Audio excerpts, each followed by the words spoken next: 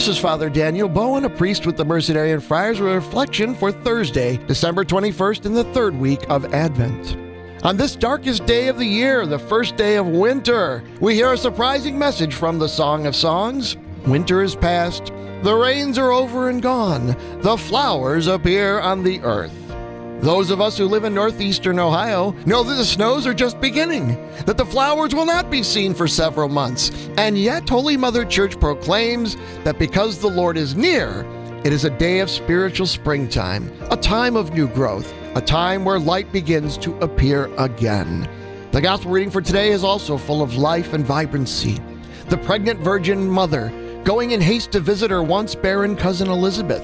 The baby John the Baptist leaping in his mother's womb. There is singing. There is the joyful expectation of the two mothers. There is praising of God. These readings remind us of the importance of walking by faith. Naturally, it may be cold in the darkest, shortest day of the year. Supernaturally, however, our hearts can be burning, on fire with love for God as the light of Advent shines ever more brightly. Some people experience a deep depression at this time of year as the sun is less and less. But as Catholics, we are called to rejoice in spite of the darkness of the world. We turn our faces to the light of the true sun. The O antiphon for today speaks of Jesus as the radiant dawn, splendor of eternal life, and Son of justice.